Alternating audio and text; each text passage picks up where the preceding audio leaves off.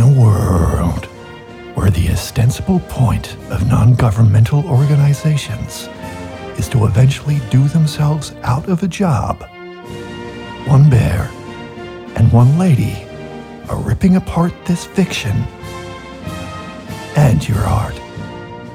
It's Knackers and the Vag. Ladies, comrades, libshits, welcome to Knackers and the Vag. I am the Vag, aka Helen Razor, and I'm accompanied by a factory-made bear, initially the only co-host for this wine. Patreon.com/Helen Razor, Razor with an E, if you must. I don't offer you much. For your kind buck, the sacrifice of your wages basically bought you a nervous breakdown of mine for the last year or so. But in happy news, just to hand an actual real guest. And when I say Nazeem Hussain needs no introduction, it's not just because I'm too lazy to write one and, nobody listens to this podcast, so what's the point? I'm here listening. Yeah, what I mean is that he's on Netflix, even the American one. And he may also be known to you as the charming star and I think you second place getter in I'm a Celebrity, Get Me Out of Here. Well, I was in the grand final. Cozy I up was to in your the microphone. grand final, Yeah. and I was there till the second last day. And beaten by racism, of course. I'm going to say the Collingwood Football Club. Right, Eddie well- Maguire sent out a text message to 80,000 members telling people to vote for Dane Swan. And Oh, I was really? 80 or something like 80 votes behind him, and then that text went out, and ahead of him, and Yeah. then he knocked me out. Did you get paid much? fourth. Did you get paid much I for being on the heaps. show? Yeah. Well, Yeah. to be honest, that's the main reason I did it. Well, of course fucking No, is. and also, okay, so they asked me in the first season, and then in the second season. Sometimes you've got to be a whore. But then, sometimes, often. Anyway, but then I remember, so I did it because everybody came out being portrayed very positively, blah, blah, blah. And then so I got to take a luxury item in. My luxury item was a hammock, and the hammock bag had all these lovely messages from my family. So I miss you, blah, blah, blah. And my manager wrote, just think of the ticket sales, which is a key motivation for me being in there, just to broaden an audience. Absolutely. Stand up. When I say whore, I say that without any judgment, and this is not to disparage sex work, which is a far more honest profession than entertainment. comedy. Yeah. Yeah, probably. I think so. Oh gosh, yeah. It is more honest, isn't it? Yeah, no, absolutely. But about the same working conditions. Well, Nazeem Hussain is a comic, as you can tell by the hilarious bon mots that he's already offered. The first time I saw you was 2007, and you're a very serious. You were obviously taking the career very seriously because I'm pretty sure that you knew that there was a reviewer from the Melbourne Daily newspaper there of comedy. The Age. Yeah, and I'm pretty sure that you knew it was me being the only white person. I didn't there. at the start. I know. So I was at the Lithuanian Club in North Melbourne. Yeah. Amir Rahman, myself, and Muhammad Alaisi, who he didn't continue as part of the trio, all very amicably. We split. Shut up. But anyway, so it was like the last week. This was a group called Fear of Fear the of a Brown Brown Planet, Planet. using in a very amusing but respectful way a lot of the imagery of Public Public Enemy, who I Enemy. fucking love. Oh yeah, same. I mean, Chuck D is a god, and so's Flav. Flav. I mean, they're all S1 double. The way that they put on a show to this day, I think it's artists don't put as much effort into the way they perform live as much as those guys. I mean, they put a lot more effort in, but in a different way. The persona adopted by Public Enemy, because years ago I used to be on radio, and the first week I was there was Public Enemy's, the eve of Public Enemy's first tour in the US. First, really? Yeah, in Australia, and I was there. And they had their stretch Humvee kind of thing, Yeah. and the first world security guards came out those with guys, their S1Ws. with their fake Tommy guns and this with all these synchronized dancing. with all these little kids from Redfern that they've picked up, and they were like, "I'm here." And Like the show starts before the show starts. I know. The show doesn't stop, and I feel like you could still ask Flav, "What time is it?" and he'd still know, maybe. Yeah, he would maybe, but when I went to see him see them at for the first time at the ESPY, which is it was a bit of a felt like a bogan kind of. Anyway, the audience was weird. But Which album was that? I don't know if it was an album. They were just doing best of stuff. Right, so it was well after Nation of Millions. Yeah, and- yeah. It was only maybe like 12 years ago. But Did anyway. that just fly up you when you first heard What was that? PE? When you, Oh, when I first heard their stuff, it's actually like when I first kind of started really listening to like African American countercultural stuff. Like my little mind was blown. Yeah. You know, whether it was comedy or even Eminem, you know, just kind of like rebellious stuff, rebellious art kind of made me go, whoa. there is something about Eminem, and because he was Mm. white, he was more saleable. But there is something about the anger inside that it's just odd how in America every now and then, like, rage is permissible. Not too often.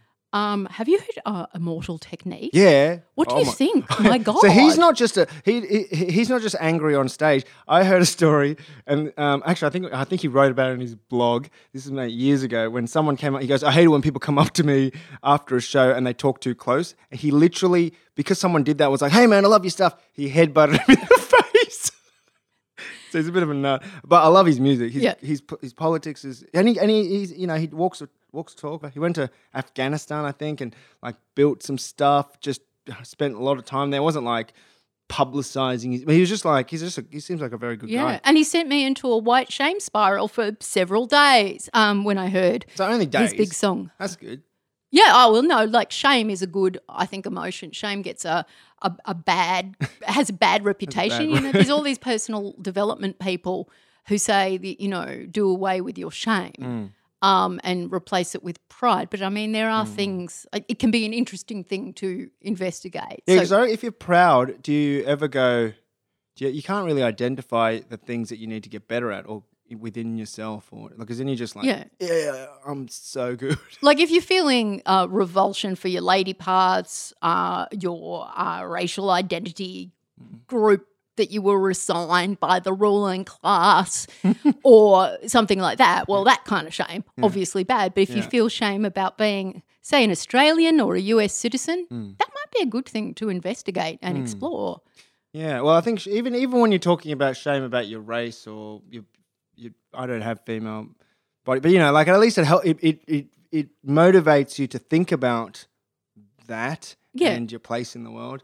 You know, and that's probably kind of how, you know, that's why we're talking about Public Enemy. That music really probably resonated with me because I think, you know, if you grow up feeling different, you know, people whether you're queer or you're brown or whatever, you know, when you're young, you don't like being different. You sort of want to, you know, everyone just wants to fit in. So you were a grommet and you listened to, you know, by way of Sri Lanka, being famously raised by the world's most competent single mother, Yes. Mumtaz. Supremely confident and competent. She's You wouldn't want to do not what she says, though. She's No. very authoritative presence. It's like a general. She is, and you've probably been at a show where she's been. Like she comes to several of my shows. You know, so for the Melbourne Comedy Fest, we do like 24 in a row, and she will come to maybe 15 of them, and she'll laugh before the joke because she knows the joke. Oh, thanks, Mum. And then when I reference her, she'll stand up and bow in 360 degrees to the audience, and everyone will just give her a round of applause, standing ovations. Sometimes she just loves it. So, we're talking about sort of. Yeah, so go back to the first show so I met. The audience doesn't know what happened here. This is how our friendship affair kind of started. Is that in the early days, Fear of a Brown Planet were making a lot of jokes about white people. What do you mean were? I still do.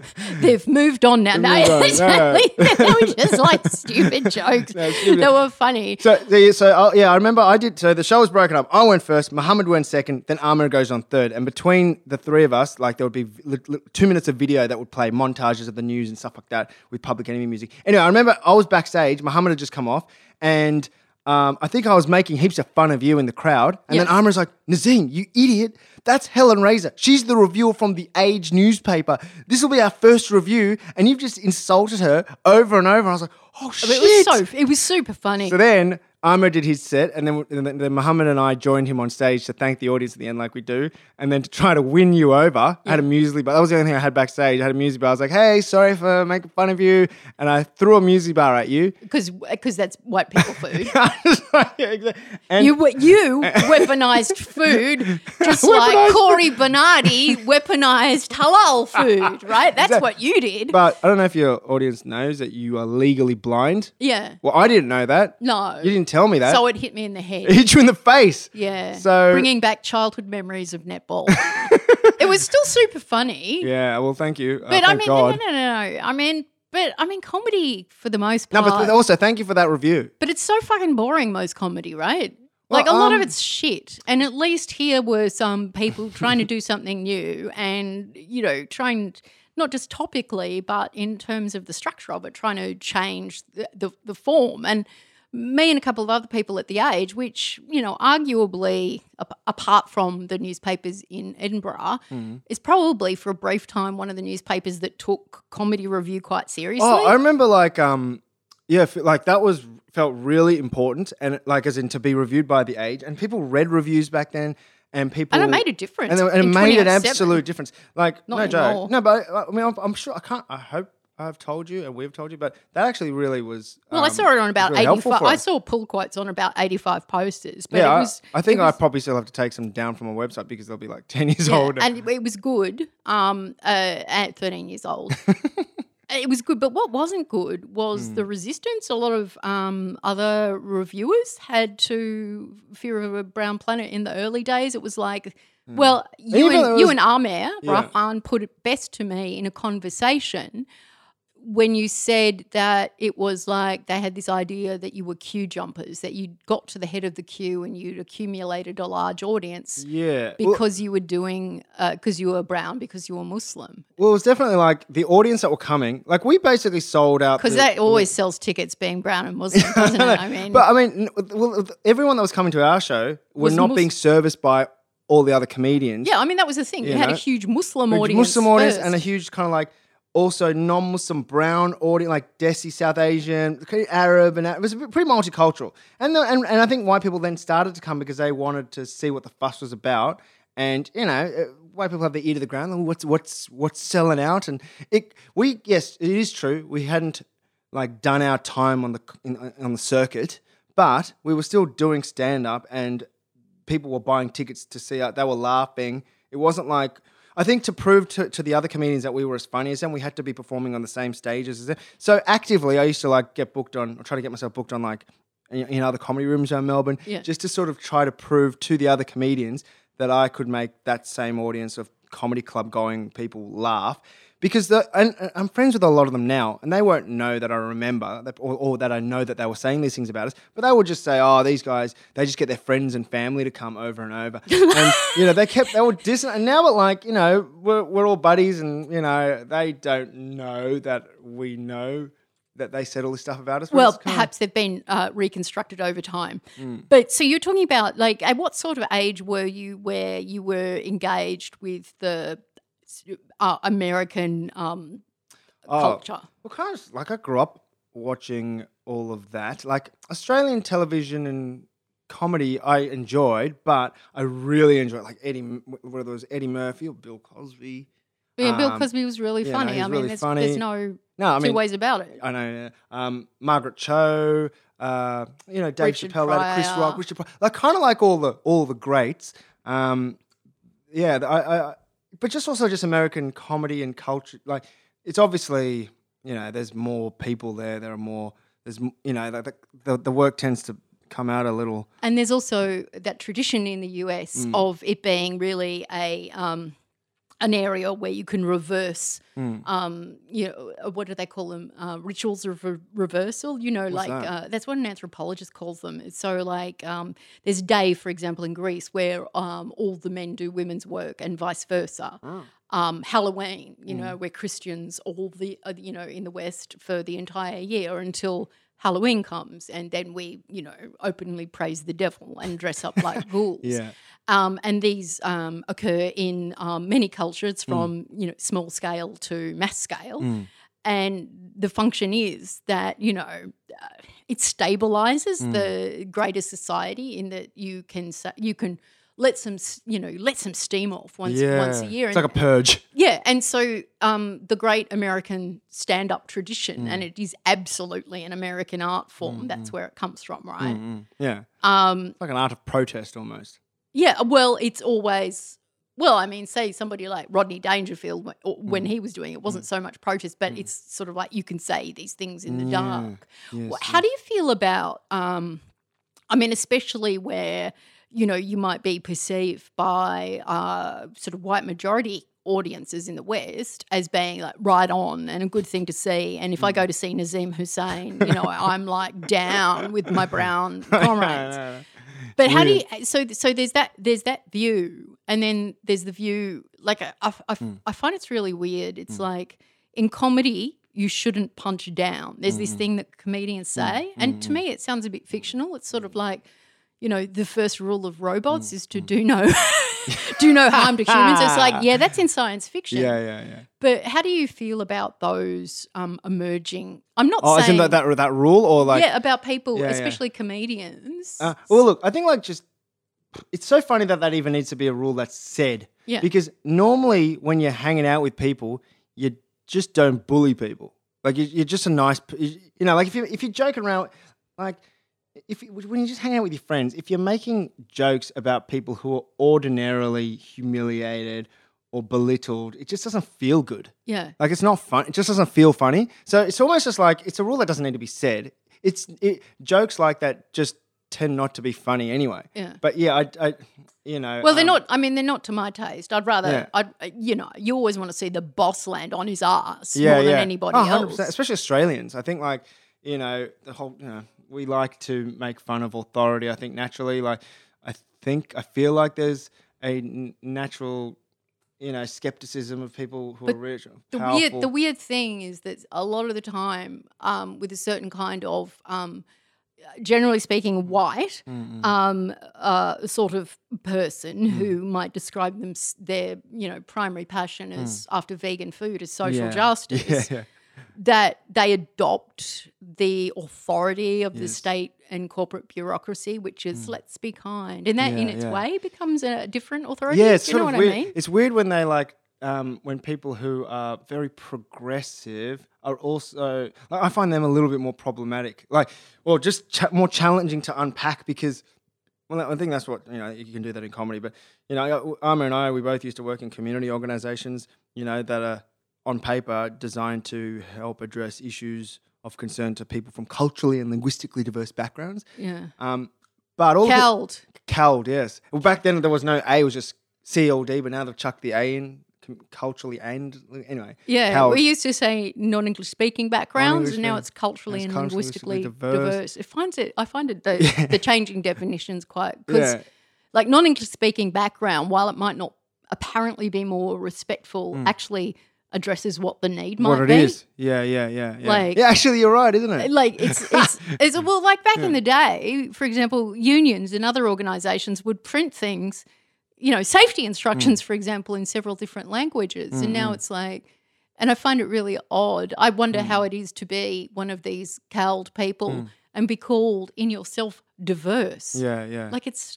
I find it odd. Yeah, it is. They mean well. They mean well, but so having worked with these organisations for a number of years whilst I was studying at uni, like what was noticeable was that there'd be posters around the office of like black and brown kids and stuff, but so everybody that was in a senior leadership position, they were all white, and the programs weren't designed to actually genuinely solve the problems because then. There's no more grants to help those communities. Oh my God! I mean, look at NGOs in this country. Are you a fan of Arundhati Roy at all? I mean, look, because she's so popular. Yeah, I think she's. From what I've seen, I think she's great. She's amazing, and she wrote this beautiful essay called I think the NGOization of resistance. The NGOization of resistance, right? And it happens at the local level too. Like all of this work that used to either belong to kind of like state-funded liberal institutions, which was, say, back in the day, my mum had a mother care nurse. All the mums in my suburb had a mother care nurse. Really? And Well, is that like a maternity? yeah, and if you're having problems with breastfeeding or your child was a shit like me, you could go down and talk with them and get medical advice. But now that sort of stuff is privatized. Or if it's not privatized, it's like winnowed down to like a brochure. Yeah. Where like hashtag awareness. Yeah, it's very. I think. I mean, I don't really understand how it, because this is all I know. But I mean, I thought maternal health nurses are. Yeah, but they were just more common back in the 70s, because like I was born in a time unlike you. You were born into neoliberalism, right? Uh-huh. But I was born on the back end of the Western full employment economic regime, which was like, so I was born into the back end of a pretty, probably the smoothest ride that any capitalist economy has ever enjoyed, because we did have welfare and things like that. And that's what everybody means when it should be like the old days, which it was for about 20 years. But they changed it, dear. They changed it. But sort of, sorry, to get back to say, so you were working within these organisations. Yeah, so I found like these people, they were all well-meaning and they all wanted to help, people that were disadvantaged from migrant communities, etc. However, they got in the way of the actual work. So they were saying all the right things. I've been there. So you couldn't fault them on what they were saying, but it's just like, well, your programs are not designed to actually help the problem, but you're taking the money and you go home with a really big salary, and at the end of the day, the program where people just come around and have a round table with other people who've had horrible experiences doesn't really do anything. Like, let's do something. It just got really frustrating. So, I remember there were a fair few of us, black and brown people and Asian people, that would work at these organisations, but we were never senior. We never had enough influence. We were almost like we were the people on the brochures. They'd put it. Wheel us out. You're the evidence of the diversity of policy the need. of the need, right? And we were the people that they would apparently consult. When they have to tick the box, community consultation. Oh my God, let's talk about how many times Muslim people are apparently, I'm doing the rabbitiest, consulted about national security and whatnot, and often not. It's not. I mean, there's certainly, the government is certainly consulting with a few people from and the not always community. disclosing that it is the government. Like there's a number of friends that I've had. Shakira. Shakira Hussein wrote about her experiences in the Saturday paper of being invited to participate in a Muslim community discussion and then finding out it was like funded by Home Affairs. Yeah, it's really I've been to a bunch of them because I used to work with the Islamic Council of Victoria. Yeah, and they would often meet us, and we're just like, oh, maybe this is good that like members of the government want to come chat to the Muslim community, but it turns out that that's to essentially just say we met with Muslims. Your function is to provide evidence of a tick. In a box, and then say that, and so then suddenly we're partners in these laws that like really target us. And somehow it's advertised that we kind of helped in the design of them, and look, to be honest, there are Muslims who are happy to rat on the community or just like of course. To whatever, do what it takes. But I mean, we all, got to earn a living. We all want to keep our tails safe, right? Yeah, so it's, and you've probably been to the stand-up show where I was talking about being interviewed by ASIO. And so I love this. It was a great 10-minute bit in my set. It was just, it is very funny. And this is one of the reasons that I wanted to talk to you. Sorry to interrupt, but it is my mode. Did you say I can throw? Here on, you can throw the bear at me whenever I talk too much. Here on, because in the Verge, where we're talking to esteemed comic Nazeem Hussain. So one thing that I always liked about, one thing that you and Amir Rahman, something that the two of you had in common was, and then this was later revealed to me when I kind of chatted to you personally.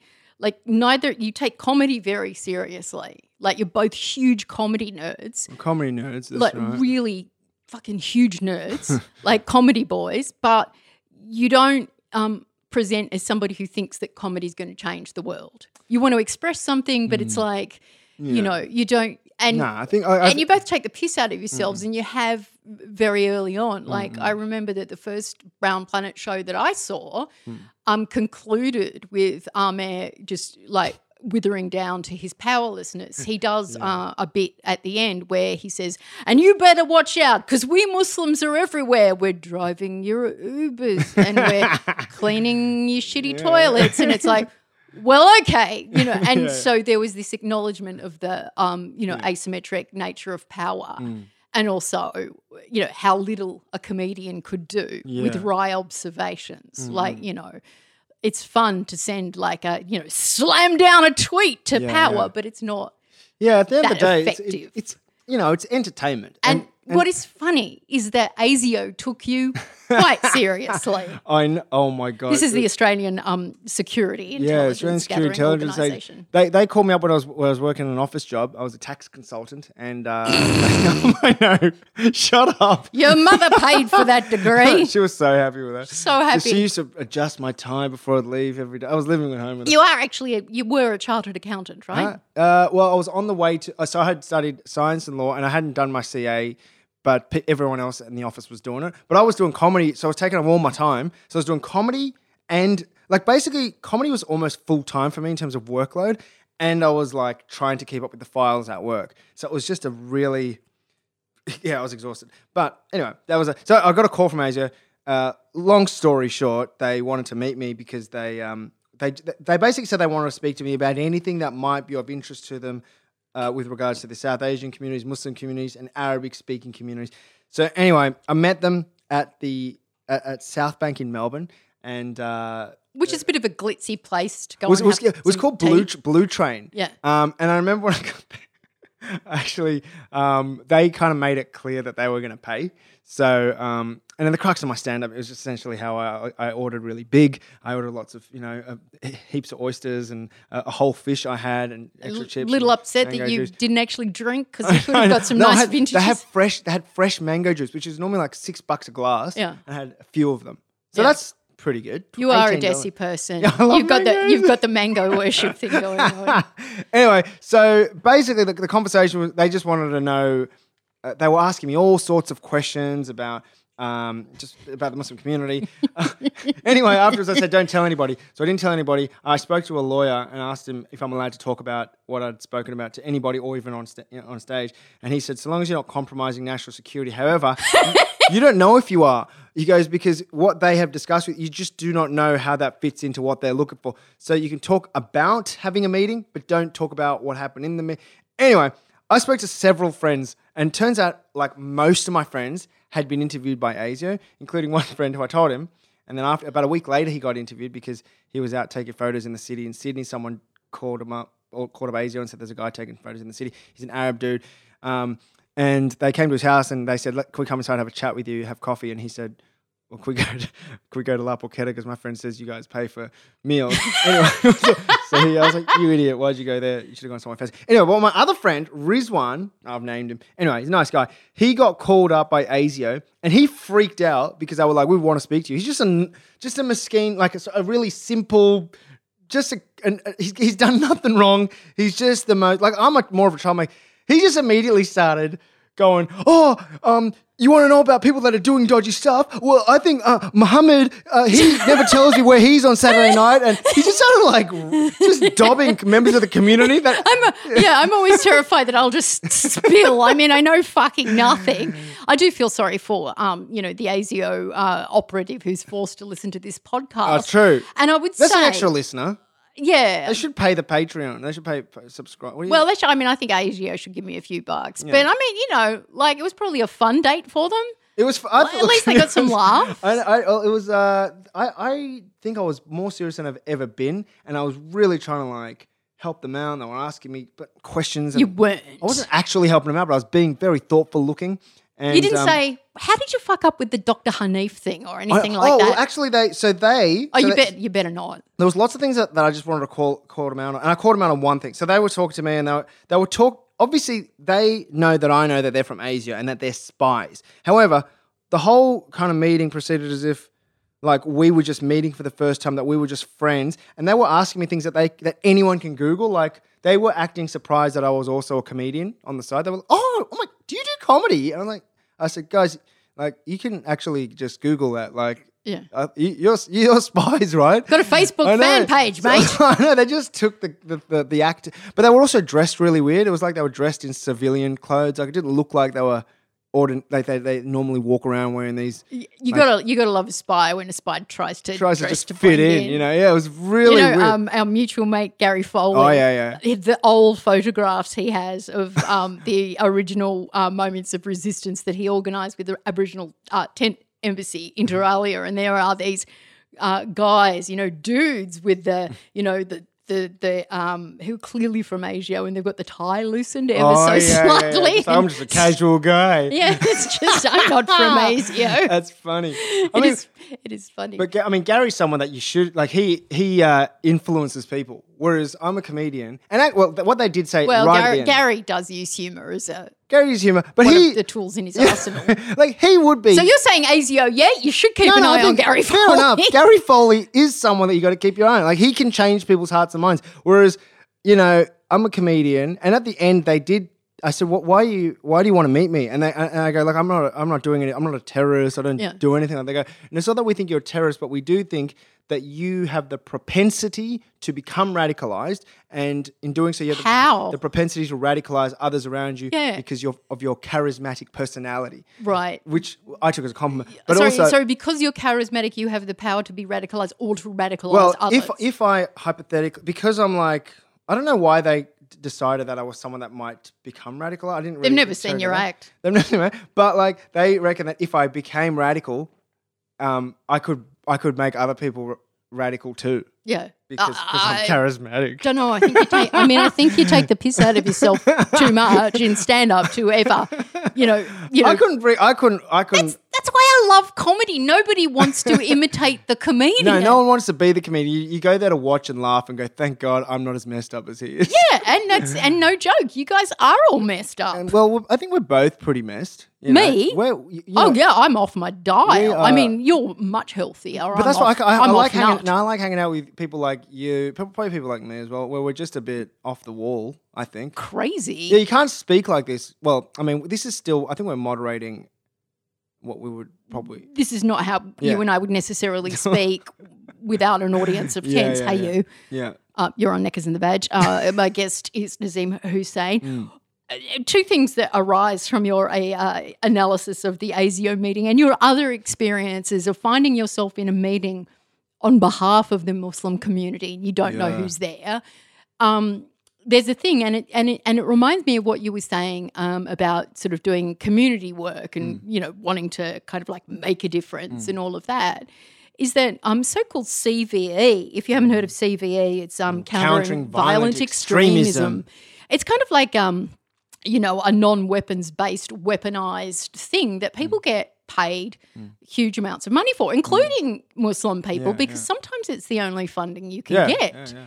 And it's all this stuff which is not based, I have it on a good authority, having spoken to like hardcore old-fashioned criminologists who talk about the elements of risk for somebody who may become criminalized, that it is now, as it always has been, in people, particularly male people growing up in underserviced parts of the community with fuck all else to do and no hope in their lives, are always the people that will be the most radicalised, and that there's really no connection at all between Islam and that. But hey, I feel like it's a multi-million-dollar, if not billion-dollar industry now that is often funded by the weapons industry. Yeah, and often what they ask, alongside the money, so they give you the money to do to run maybe a sports program or something, but then you sort of have to partner up with the Australian Federal Police or the Victoria Police, and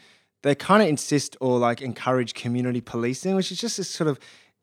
Fucking neighbourhood watch, get fucked. Yeah, I'm sorry, I'm not going to be a snitch. I'm not going to be part of your police state. And this is such a huge tendency across the West, right? I was seeing some guy or another being celebrated on social media because he chased down a shoplifter in Woolworths or something like this. And I just thought, Yeah. like, I don't know, maybe they couldn't afford Yeah, cat yeah. food. Like, who the fuck are you to do this? Yeah. Like, why are people Why are we fucking chasing down snitches? like people that are stealing food and not like people that don't, you know, pay tax and stuff? You know, like I mean, tax is a complicated question too. But you know, like Gina Reinhardt, why isn't someone chasing her down the street? Yeah. Non-violently. Exactly. But I think that Non-violently. there's this, I mean, and you know it too, there is this delusion that if you're, you know, with the ruling power, then you won't get pounced on, which of course you will. What do you mean? Say that again. Oh, I think there's this view that a lot of people have that if we're with the ruling power, if we're acting on behalf of the ruling power, then we're magically safe. It's really weird, isn't it? Yeah, but, you know, No, but that's people. I pretty think people. old. Yeah, I know, but it's a weird part of like human psychology that we just sort of. Yeah, you're right. We just want to be with the winning team. We want to be alongside. I don't know whether it's part of human psychology or it's just sort of part of like Western imperial history, you know, that we think that way. But who knows? Anywho, I ask you. Oh, sorry. I got a question. Go. I heard this on. I can't remember where I heard it. If all the money was distributed equally amongst everybody, the same people that were billionaires before that would become the billionaires again, and they would get all the money back. I don't know. It's an odd proposition. Yeah, Because, I mean, all I can say is that the last 40 years in the West, which still, despite best efforts to, you know, kill China, controls, you know, the global economy, that there has been an enormous upwards transfer of wealth. And so, like, both from the citizens in those countries and citizens in the global south, you know, where your heritage is, those countries that were once colonised by empire are again colonised by another kind of empire, which is debt. Yeah. So it's, all the money in the world, from what I understand, at no point in human history hitherto have so few held so much power. Right. It's quite beyond feudal. So, look, things are fucked, mate. Things are fucked. Here on Knackers in the Vag, but with your clean comedy, you're getting back. No, listen, I felt bad when you came that night because I was swearing a little bit. But I only did that at a trial show just to figure the stuff out. And then Shakira was there, and I really respect both of you. And then I just remember feeling Shakira, my mate embarrassed. Shakira Hussein and I, we went to see a trial show that Naz was doing leading up to his show at the Melbourne Comedy Festival.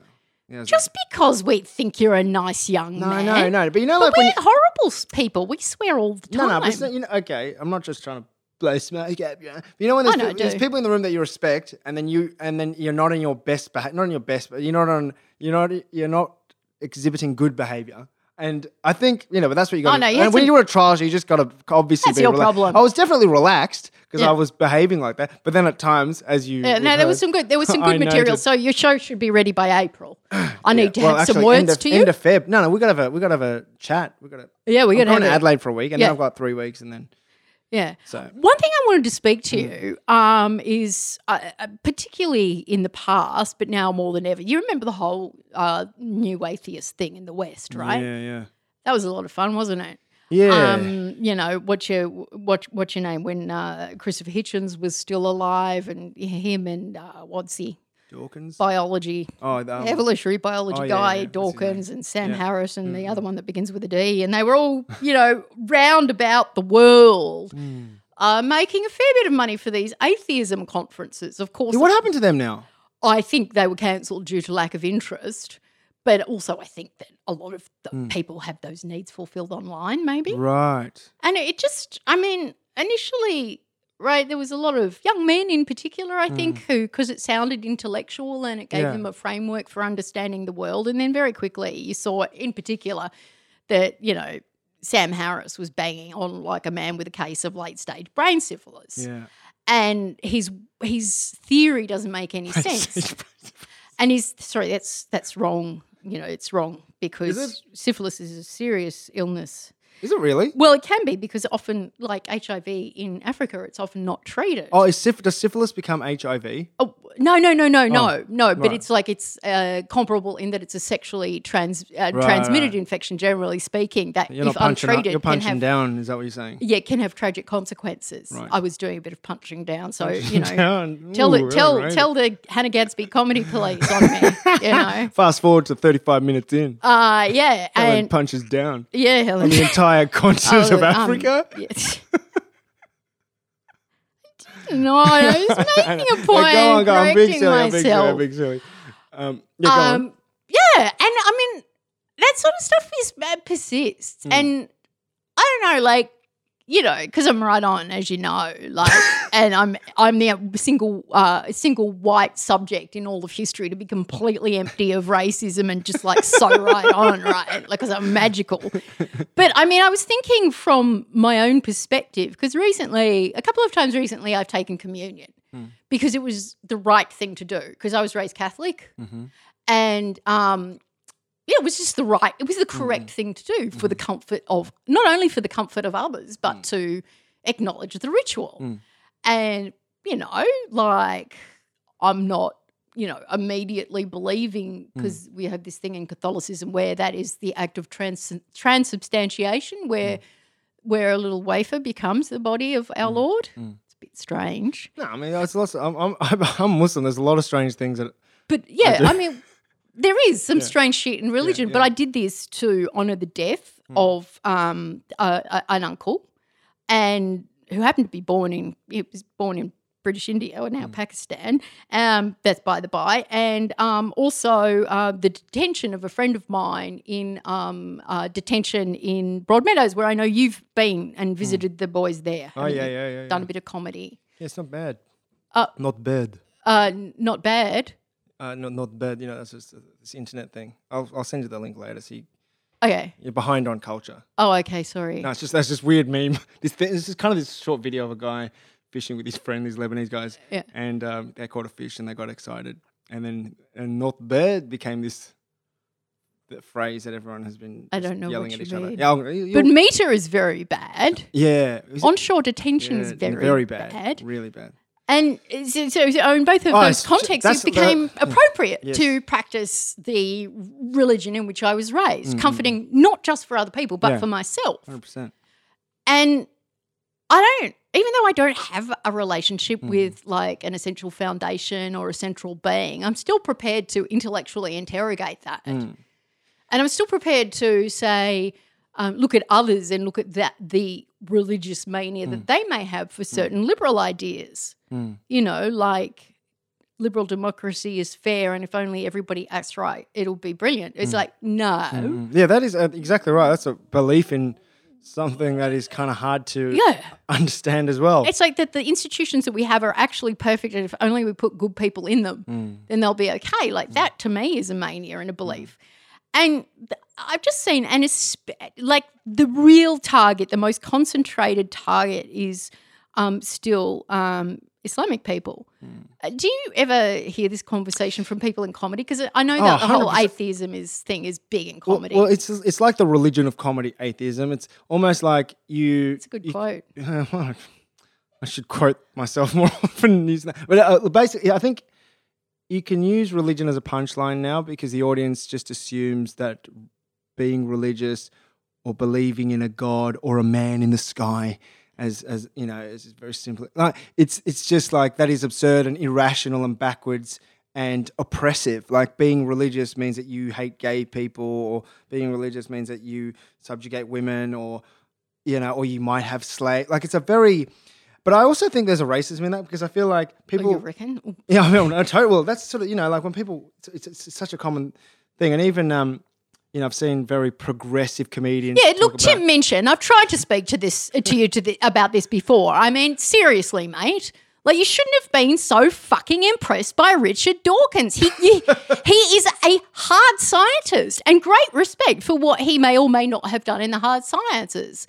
Actually, I know his book, The Greatest Show on Earth. I read it. Richard Dawkins? Oh, yeah, it's actually not too bad because it's if you want a kind of like a primer on The Origin of the Species by Charles Darwin, which is very hard to read. Okay. He understands that perfectly. He's a good hard science communicator, not a bad communicator of scientific theory.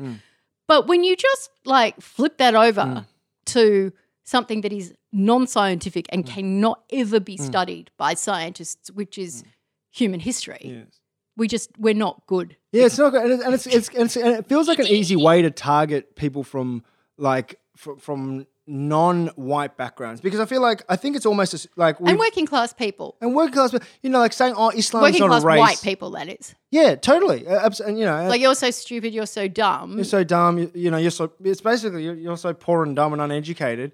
That's why you believe in religion, and it's just I find it. It's almost. I feel like now it's almost radical in comedy to be making jokes in support of comedy or critical of atheism. Like, it's getting to that point where that's just how like Australia is pretty atheist centric, I think now. I just feel like, well, we've always been a secular thing, but to actually this nation, the name of this nation on stolen territory, but there's a difference between, to use an Australian expression of old white blokes, there's a difference between scratching your ass and tearing it to shreds with a cheese grater. I mean, there's one thing to be secular, and then there's another to find an identity in that secularism and say, well, because we have divested ourselves of particular beliefs and accepted other ones without question, we're somehow great. And it's just like, I mean, I don't know.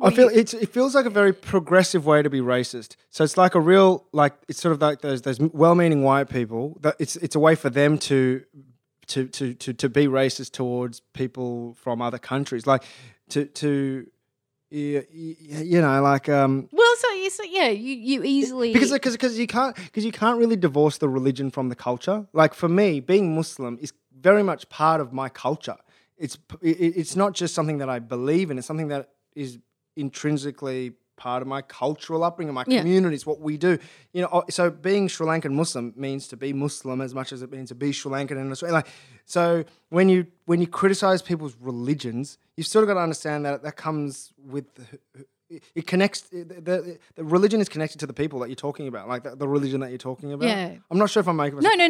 You do make sense, absolutely. And just this whole thing, well, Islam is not a race, so I'm not being racist. Right. Well, race is not a thing; it's a fiction that you invented 300 years ago. and that religion is connected to 1.6 billion people who are born with it, who like practice it, part of their day to day. Like, they come as groups of people. So when you criticize Islam, you're dehumanizing refugees or migrant work. Like, it's sort of. But I mean, just as Jewish people have finally been able to assert that it can mean a cultural thing to be a Jew. For me, I'm culturally Catholic. I mean, that's in me. Yeah. And there's nothing wrong with, like, obviously criticizing institutions that are oppressive and harmful, but I just think it's sort of, I don't know. Yeah, but it's at the expense of so many other institutions getting off the hook. Yeah. And your own foundational thinking. Like, what? Okay, so if we're going to do this, what are the foundations of your thought? And if we're going to do this, can you stop doing that easy bloody bullshit about, science and faith somehow being opposite? Yeah, I mean, as a Muslim, we believe in science, and as many Christians believe that there's no contradiction. It's an absolute overlap between science and religion. But it's not. It's apples it's apples and oranges. Apples and oranges, like I understand fucking science. Yeah. I don't know science. Yeah. Well, I studied science, and because I'm Muslim, like, I actually was really interested in it. I did a degree. I studied science at university because of what I know about my religion, that it talks about stuff like that in the Quran. I was just really interested in that. I did anything with it, but it was just like, it's a deep passion of mine. It did science for kicks. Yeah. To be honest, if you get into law, you get basically a free degree with it on the side. Well, not a free, it's an extra year. You chuck it on, you don't. Oh, stop it. You know how it goes. Stop belittling your achievements. You actually finished your degree? I'm a comedian, so does it matter? No, not at all. Here on Knackers in the Veg. How long have we been talking? Because you've got to go and see Mum.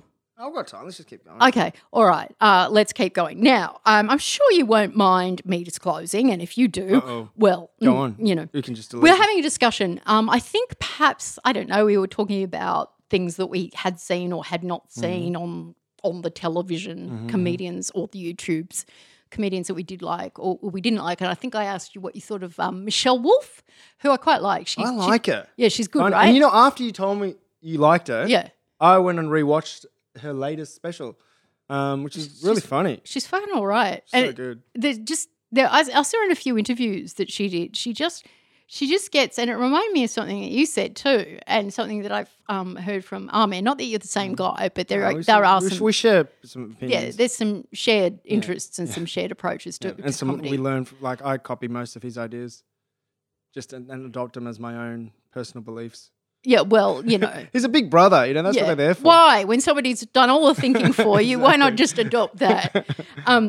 And something that I quite liked, she had this very kind of like artistic, not even political, it seemed, objection to doing jokes about Trump. Like, you know, your Samantha Bee or your Colbert will do about Trump. And then the Trump line is, gee, isn't Trump a fuckwit or whatever, ba-dum, ba-dum, and everybody laughs.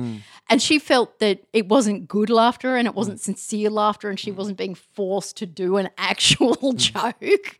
Comedians like to torture themselves. But I mean, you can hear the difference between a real laugh and you can feel the audience connection. You know what? Like, so I did a show with Becky Lucas in Brunswick Heads a couple of nights ago. It was a trial show again, and she was like, "Oh, this is an audience of people where they need to know when the punchline is coming so that they can then laugh." And so when she told me that, and then I went on and I had that in my mind the whole time. And sometimes I'd do a joke that I know wasn't funny, but not funny yet. I hadn't figured it out. But if you just did it in the cadence of a joke, they just laugh. Oh my God. Also, like when I used to do breakfast radio, I mean, we had a guy for a while who was a producer on commercial radio and he was like, so Helen, what you gotta do is when Mikey makes a joke, even if it's not funny, you've got to go, like I was going to fucking do that. I had another producer say to the talent, every morning you've got to act like you're a little bit drunk and up for it. Yeah. That was their motto. Be a little bit tipsy and up for it. Yeah. I mean, I think a lot of the time that is to underestimate an audience. I mean, sometimes they'll do it politely because it's the expected part of the ritual. Yeah. But it's not a real laugh, is it? No. You know you haven't pleased anybody. Nah, the Trump stuff I think is like, it's a weird one because, you know. Because, yeah, you were saying to me the other day, it's like, for the things that I want to communicate often about, you know, ha-ha, the Imperial West and ha-ha, institutional racism and all those fun topics that are hilarious, which they actually fucking are in one sense, aren't they? No, in terms of being absurd and like, you know, it's just kind of identifying the things that we say we hold ourselves to be, you know, underdog, blah, blah, all that sort of stuff. And then going, well, but look how much we're attached to these. Like, it's just sort of highlighting hypocrisy. I mean, it is. That's what's funny. You know, and also, if you don't laugh, you'll cry and you'll never stop for eternity. Yes. But you said that sometimes that you felt that using Obama as an example of imperialism worked better than using that of Trump. Well, because it's like, you know, Trump, like, because Obama's just like a smooth talking. Obama proves that it's not the person, it's like the system. And he's obviously, you know, he's dropped more bombs on people than Trump has, and you know, he's gotten away with a lot. Yeah, he's a big fan of that. Yeah, he's just wasn't he worse than Bush in terms of like the numbers of people that he, or maybe the number of bombs I think that he's dropped. Well, he was the drone president. Yeah, he's a drone and he president. was the surveillance president. Mm-hmm. And you know, And early on, you know, there's pictures of children in cages. You know, the dream children from. Yeah. One of the popular ones was actually from 2014. Right. So the pictures that we were seeing of children in cages were, I mean, Obama funded and maintained the infrastructure that Bush had started for ICE. And he also, and you know, he said he was going to close down Guantanamo before his first term. First 100 days, he was First going to 100 close days, you know? Guantanamo. And that is a prison, 900 men, all Muslim. It is a prison for Muslim men on stolen Cuban land. Yeah. It's awesome. Unbelievable. And it's just, you know, how clearly, and it's so crazy how super progressive people that would describe themselves as really progressive in Australia just love Obama and love Hillary Clinton, you know, just all that sort of. Well, they present the US as a beautiful place, all right? Yeah. Well, I don't understand like how people can. I just thought that like, only simple people fall for. But you know what? Okay, this is the. I'm not saying I'm smarter, but when you grow up Muslim in the Muslim community, or even probably ethnic communities broadly, you kind of have a natural, like I've grown up going to people's houses for dinner, and the uncles and the aunties afterwards, all they talk about is the West and Western they bombed politics. today. Yeah, and who they bombed, and kind of how like everybody out there in Australia just don't get it, and this is what they're, so so you sort of grow up naturally skeptical of like Western power and imperial, all that sort of stuff, and so I think maybe it would be. Yeah, I mean, one thing I've noticed in actions that I've done with WikiLeaks and stuff, there is, if anything, an over-representation of Muslim people who are supporting Assange because of the revelations of Guantanamo and, what happened in Iraq primarily. But, a lot of those things. Yeah, and I wonder... I was talking to someone the other day about, like, whether Muslims should be as involved in other causes as we are in, say, stuff to do with foreign policy, like, whether it was animal rights locally, blah, blah, but they're like, but how can you when people that look like us are the targets of these other things, so as opposed to, we were just talking about the privilege of being able to march in climate rallies, etc. Well, probably not so much now. Yeah, no, I've heard that discussion. It's like, you can go to a climate rally, but I can't, kind of thing. And you use your white privilege in particular to do it. But I mean, yes, absolutely, protect your comrades and have that in place. Yeah. And I will say that a lot of the climate movement people do not have that in place.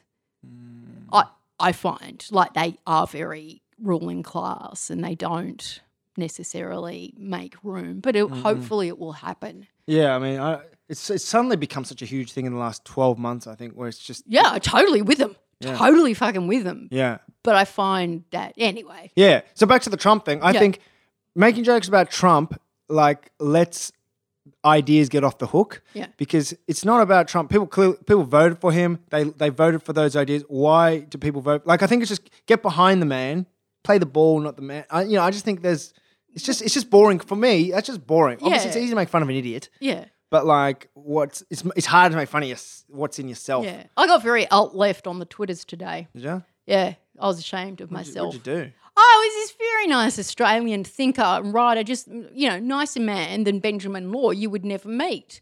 But he's retweeting all this shit from The Atlantic. The Atlantic magazine, which I'm sure you remember the words the axis of evil when you were placed in them, Nazim. The axis of evil is a phrase among many written by this guy, David Frum, right, who writes his fucking shit.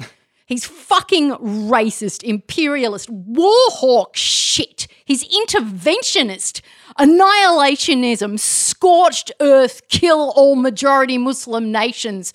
Sorry, I might be going that was overboard. Awesome. Oh, my God. But, he supported the war in Iraq. He wrote the speeches. He writes for this piece of shit every week, which I may have mentioned. But, he was, is postulating, and by means of this particular Atlantic article, that, that there will be no propaganda exercise as much as there will be for the one planned on Facebook for Trump's re-election. And I just think, no, like the US has had one or two like stabs at like overwhelming propaganda, particularly since World War II on August 1945, where they're still the only nation state to drop 2 atomic bombs on human populations of a country that had surrendered. And I just think this whole Trump is the worst that it's ever been is so ahistorical. And I mean, I understand the need to believe that if we just get a nicer guy in, that everything will be okay. Well, it's just kind of understanding America as an empire, like just, understanding how many military bases they have around the world, kind of just, if you understand the numbers of people that have been killed at the hands of America, the democracy, the cultural empire, whatever, then I think people, I don't know, I just find it difficult is it the auntie and uncle talking after tea thing that you think makes it easier? Because for the peoples who are, really getting short shrift, really getting, or having associations with somebody who's getting, the sharp end of the stick from empire, they're more able to see it in terms of a system rather than people being nice or not being nice. Whereas a white person might be more inclined, and a well-to-do white person in particular might be more inclined to say, well, if I'm just not racist and I don't think racist thoughts and I don't do anything racist and I'm not mean on buses, then racism will wither. Yeah. But say if you look at what Warriors Against the Aboriginal Resistance She means warriors of the Aboriginal resistance. present as their issues for Invasion Day, that is if you happen to be the ones of people listening in a nation other than one that is called Australia, that is here in Australia we celebrate the day, officially celebrate the day of invasion of land that's still unceded. And so a lot of white people are all like, oh, we should change the date to another day. And then, you know, a lot of Aboriginal thinkers and activists are more like, well, no, I'm a prison abolitionist. And it's the systems of incarceration, it's the police state, it's the surveillance, it's the theft of land, like all these things that are the basis on which the racism repeats itself. Not that kind of other racism that there's any excuse for. Yeah. It's kind of like you can't, the change the date thing is just, I feel like. Is it similar though? Like, no, do you think as a person I can't get behind this change the date thing because I don't think that that's what Aboriginal people want. Well, I mean, it's not what Warriors Against the Aboriginal Resistance want. Again, she means warriors of the Aboriginal resistance. Yeah, and I feel, it's more like change the system, burn it down. Yeah, and if you agree that sovereignty has never ceded, which is what a lot of people will chant, people who are white and liberal, and it wasn't. It's a fact. Yeah, but then to change the date to celebrate, like to chant sovereignty has never ceded, and also change those are two contradictory ideas because you are accepting. You know, the idea of Australia, like it's a weird. Yeah, but I'm just saying, especially as like somebody from a migrant family, right? You're a little Takara and you're brown and you're Muslim. Yes. Is it just easier because you hear about big things more? It's easier because you will often have family members who, who have died at the hands of brutal regimes that also advertise themselves to large portions of the population as being like progressive and fair and just. So I think people from migrant communities from war-torn countries, etc., they are able to identify propaganda or a broken system or an oppressive system or a military regime. But actually see they can see it for what it is, and the personality is pushed. Like you can see through the personality and like the shininess of the institutions and. You know how like everything is just is I think all institutions is just like it's all made out of paper. If your grandma and granddad lived in KPK and saw people slaughtered by drones, well, they might have they might have different ideas about like what it means. Because they see the machine and they experience the machine as a machine. As a machine, and so it doesn't matter what you say about Obama. You're not going to change that person's mind at all when their family has been killed. Yeah, or convince them that there is a meaningful difference between Trump and Obama. Yeah.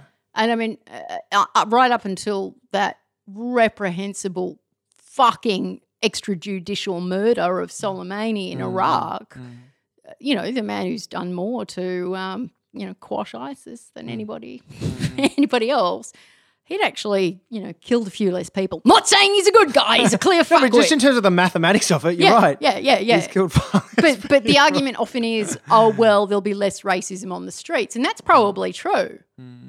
But it's just kind of like this cosmetic benefit. Yeah. I don't know. It's really less like even just, Obama's the first black president. Hillary Clinton will be the first woman president. With the greatest speech of all time in The Guardian recently about Gillard, but whilst at the same, her treatment of, her list of things that are like incredible. There's the Australian Prime Minister Julia Gillard, who was on the left wing of her centre-left party and proved herself an enormous disappointment as Prime Minister. Well, just her policies on asylum seekers. She did a speech, I think, that you're talking about at the time that Western liberal feminism started to really be popularised about how the leader of the opposition was like saying sexist things to her, and he absolutely was. Yeah. But she did this whole thing about how I'm just another lady in the typing pool getting shit at work like others. You're actually the Prime Minister, so STFU. But another thing was we know what what bill passed. You know, her and Jenny Macklin, woman referred to as Genocide Jenny up in the Territory for the work that she'd done to extend the intervention yeah, under Julia's auspices. yes. You know, they'd done that thing where single mothers or single parents had had their welfare like taken off them on that same day. But I mean, I've got to say, I got to admit, even I was like thinking, that's a great speech. Oh, in terms of a speech, great speech. I have really strong ideas about Obama, but when you watch him speak, it's mesmerizing. I want to kiss him. I love him. Like his skill, like the. I love him too. He's so. Oh, it makes you. It fills you with hope. Like the emotions that I feel. Hope change. Exactly. So, you know, personality is really effective. Yeah. So it's you know, like, yes, and I think Julia Gillard's speech obviously important for conversations and for the, you know, the progress of feminism, etc. But it's just, how can people then love her entirely? And I see people who are like who consider themselves Aboriginal activists. You know, they raise money for refugees at comedy gigs, but then they post photos of themselves with like Julia Gillard, the greatest leader with all this. I'm like, yeah, I mean, I've seen people like, you really? know, like Dyke activist mates showing their picture with Penny Wong.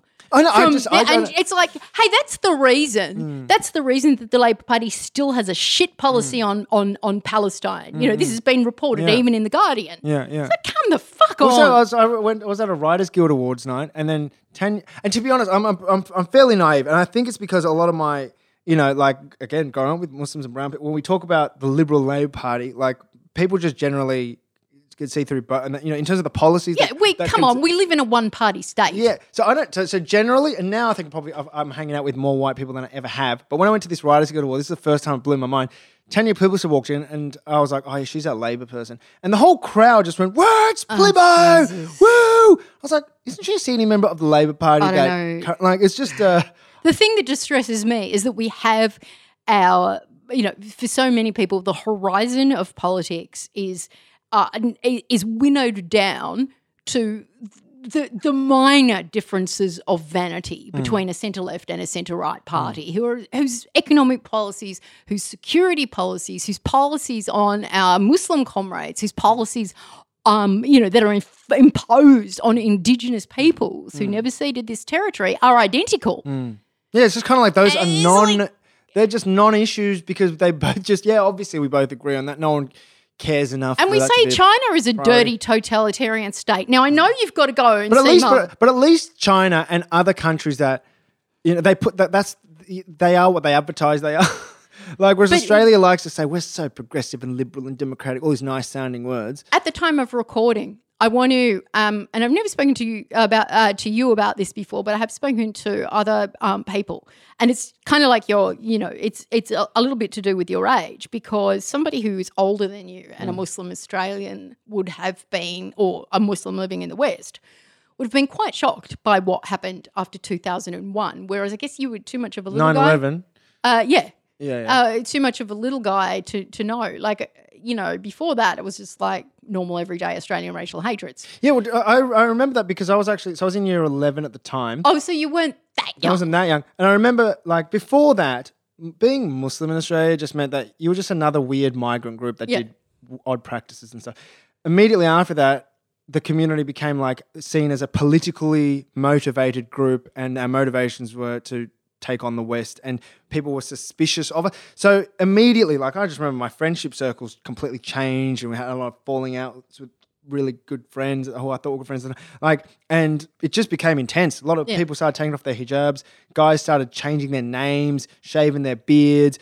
People were getting spat at on the street. And I feel like when ISIS kind of made hit the news, hit the charts, whatever, like 5 years ago, whatever, then it reminded me of that period of time again when people were like suddenly targeted and there's this kind of hysteria, this uncertainty in the air. Like yesterday I was at a Muslim friend's house, and, the conversation, like I just said, eventually gets to global politics. Yeah. And it also eventually, more recently, like, well, how can you not when you shift around according to what the Western view is on foreign policy? Oh, totally. And it always gets to, like, so do you think internment camps will have, like, you think we'll be interned? Like it's sort of like It's not out of the it's a realm weird of possibility, it's kind of the community paranoia. It's part of our personality. But it's just and it's wonder that. It's like, I mean, this is not to say that it wasn't a form of racism that didn't exist for a very long time. I mean, Orientalism is a thing, and the torture of that part of the world has been going on for quite some time. The British have been pretty adept at it. Yes, but it's still a surprise, I think, when it happens, and it just upsets me. Well, I don't know. I don't want to sound fucking woke as fuck because I'm not, right? Yep. But it amazes me to think how racism can recrudesce into this kind of like crisis of fireworks so quickly. And, I mean, you can see it happening, right? And you can see, like, the things that people were believing when you were in year 11 that they really felt that they'd come to independent conclusions about. They're all written down in Sam Huntington's awful book, The Clash of Civilizations in 1996. And xenophobia, right? Like, I cannot. And I was wondering what you thought that it might be like a Chinese person or person with Chinese heritage or in some way Chinese identified living in Australia in the present. Yes. Where we have this kind of like, I mean, every day on the television, even the state broadcast, like say this guy Jeremy standing in front of like this scary black backdrop of little spores of dirty virus. And, and he's doing the count and it's like, SARS Lotto, are we getting the body count up to SARS level yet? How many dirty Chinese people have died? And this is what it says visually, but then he's saying, but coronavirus panic is also an issue after having caused it. And it's this really, like, it's totally racialized, isn't it? Yeah, I feel like it is. It's... For a virus that gives some people a case of the sniffles. Yeah, it's a virus that isn't it as treatable or more treatable than the flu? It's in vulnerable groups. Vulnerable groups. It doesn't. It like any flu, it can be terrible, but it is highly contagious. But it's not. It has a low mortality rate. Well, I feel like the fact that Pauline Hanson is treating this like Christmas, it just, she's just, have you gone to her Facebook page? It's just red everywhere, red flag, the Chinese flags, and send them back now, and all this is like, but again, she's like the outspoken conscious of racists in Australia. She really is. She is like the white id. Yeah, if you want to know what, unchecked. Yeah, she just says it. So it's like she helps you out because you're like, what are racists thinking? I'll just go to a Facebook page, and she tells you. Yeah. But it's just like when someone tells you who they are, I just want you to sort of like, do you think it can be? Is it a real shock when suddenly you're the concentrated target of racial hatred? I reckon Chinese people in Australia will be feeling like absolute shit right now. It's fucking awful, man. The last time I felt like, I felt the Muslim community felt like, I wonder whether this is how they feel right now, is when, and it's such a dumb thing, but when Sonia Kruger was talking about whether we should ban Muslims coming to Australia which is essentially by extension saying Muslims here, we've got enough of the problem here. But like, I just remember like feeling like we have done since 9/11, like the kind of attitude, probably incorrect attitude, the community has been, or the Muslim community is that if we are on our best behavior and we show non-Muslim Australia, white Australia, what we are, that Islam means peace, that we're a contributing community, blah, blah, it's all a misunderstanding. They will start to love us. That's what you would fucking think, right? So we have, and a lot of people like, that's such a naive thing, like racist But people, it's what you would naturally think. It's like, I'll just explain to them. Yeah, they just don't know. They haven't met Muslims. So we have had like literally countless open mosques. People are like nearly on their 20 years of saying some of us are nice. Yeah, we're all nice. Like calling out terrorists all the time, like condemning this, condemning that, being like exemplary members of the community. Like, and don't think for a minute that Muslim clerics in Australia do not issue press release after press release. Just check out the record. Like, it's crazy.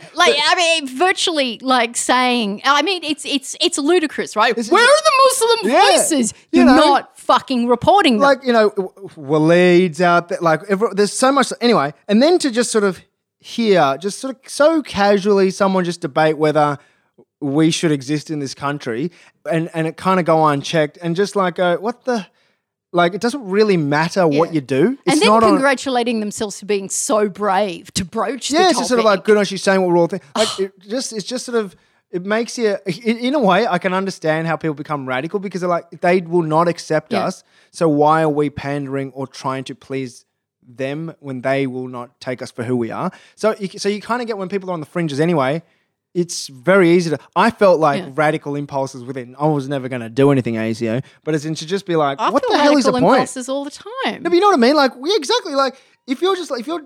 I just yeah, feel it's just broken. I just want to kick somebody in the nuts. I won't. Yeah, yeah, you and I won't. won't punch someone in the neck, and I won't go and defecate on the lawns of Parliament House. But I think about it frequently, you know. Really? And it's What's just the punishment for that? I don't know. I perhaps Before there's you die, you got to do something you like did that. the law degree. I'll do that before I die. I'll do something like that. That's like that'd be fun. Yeah, when I get just a little closer to death, Yeah. I'll do it. But it's like, I don't know.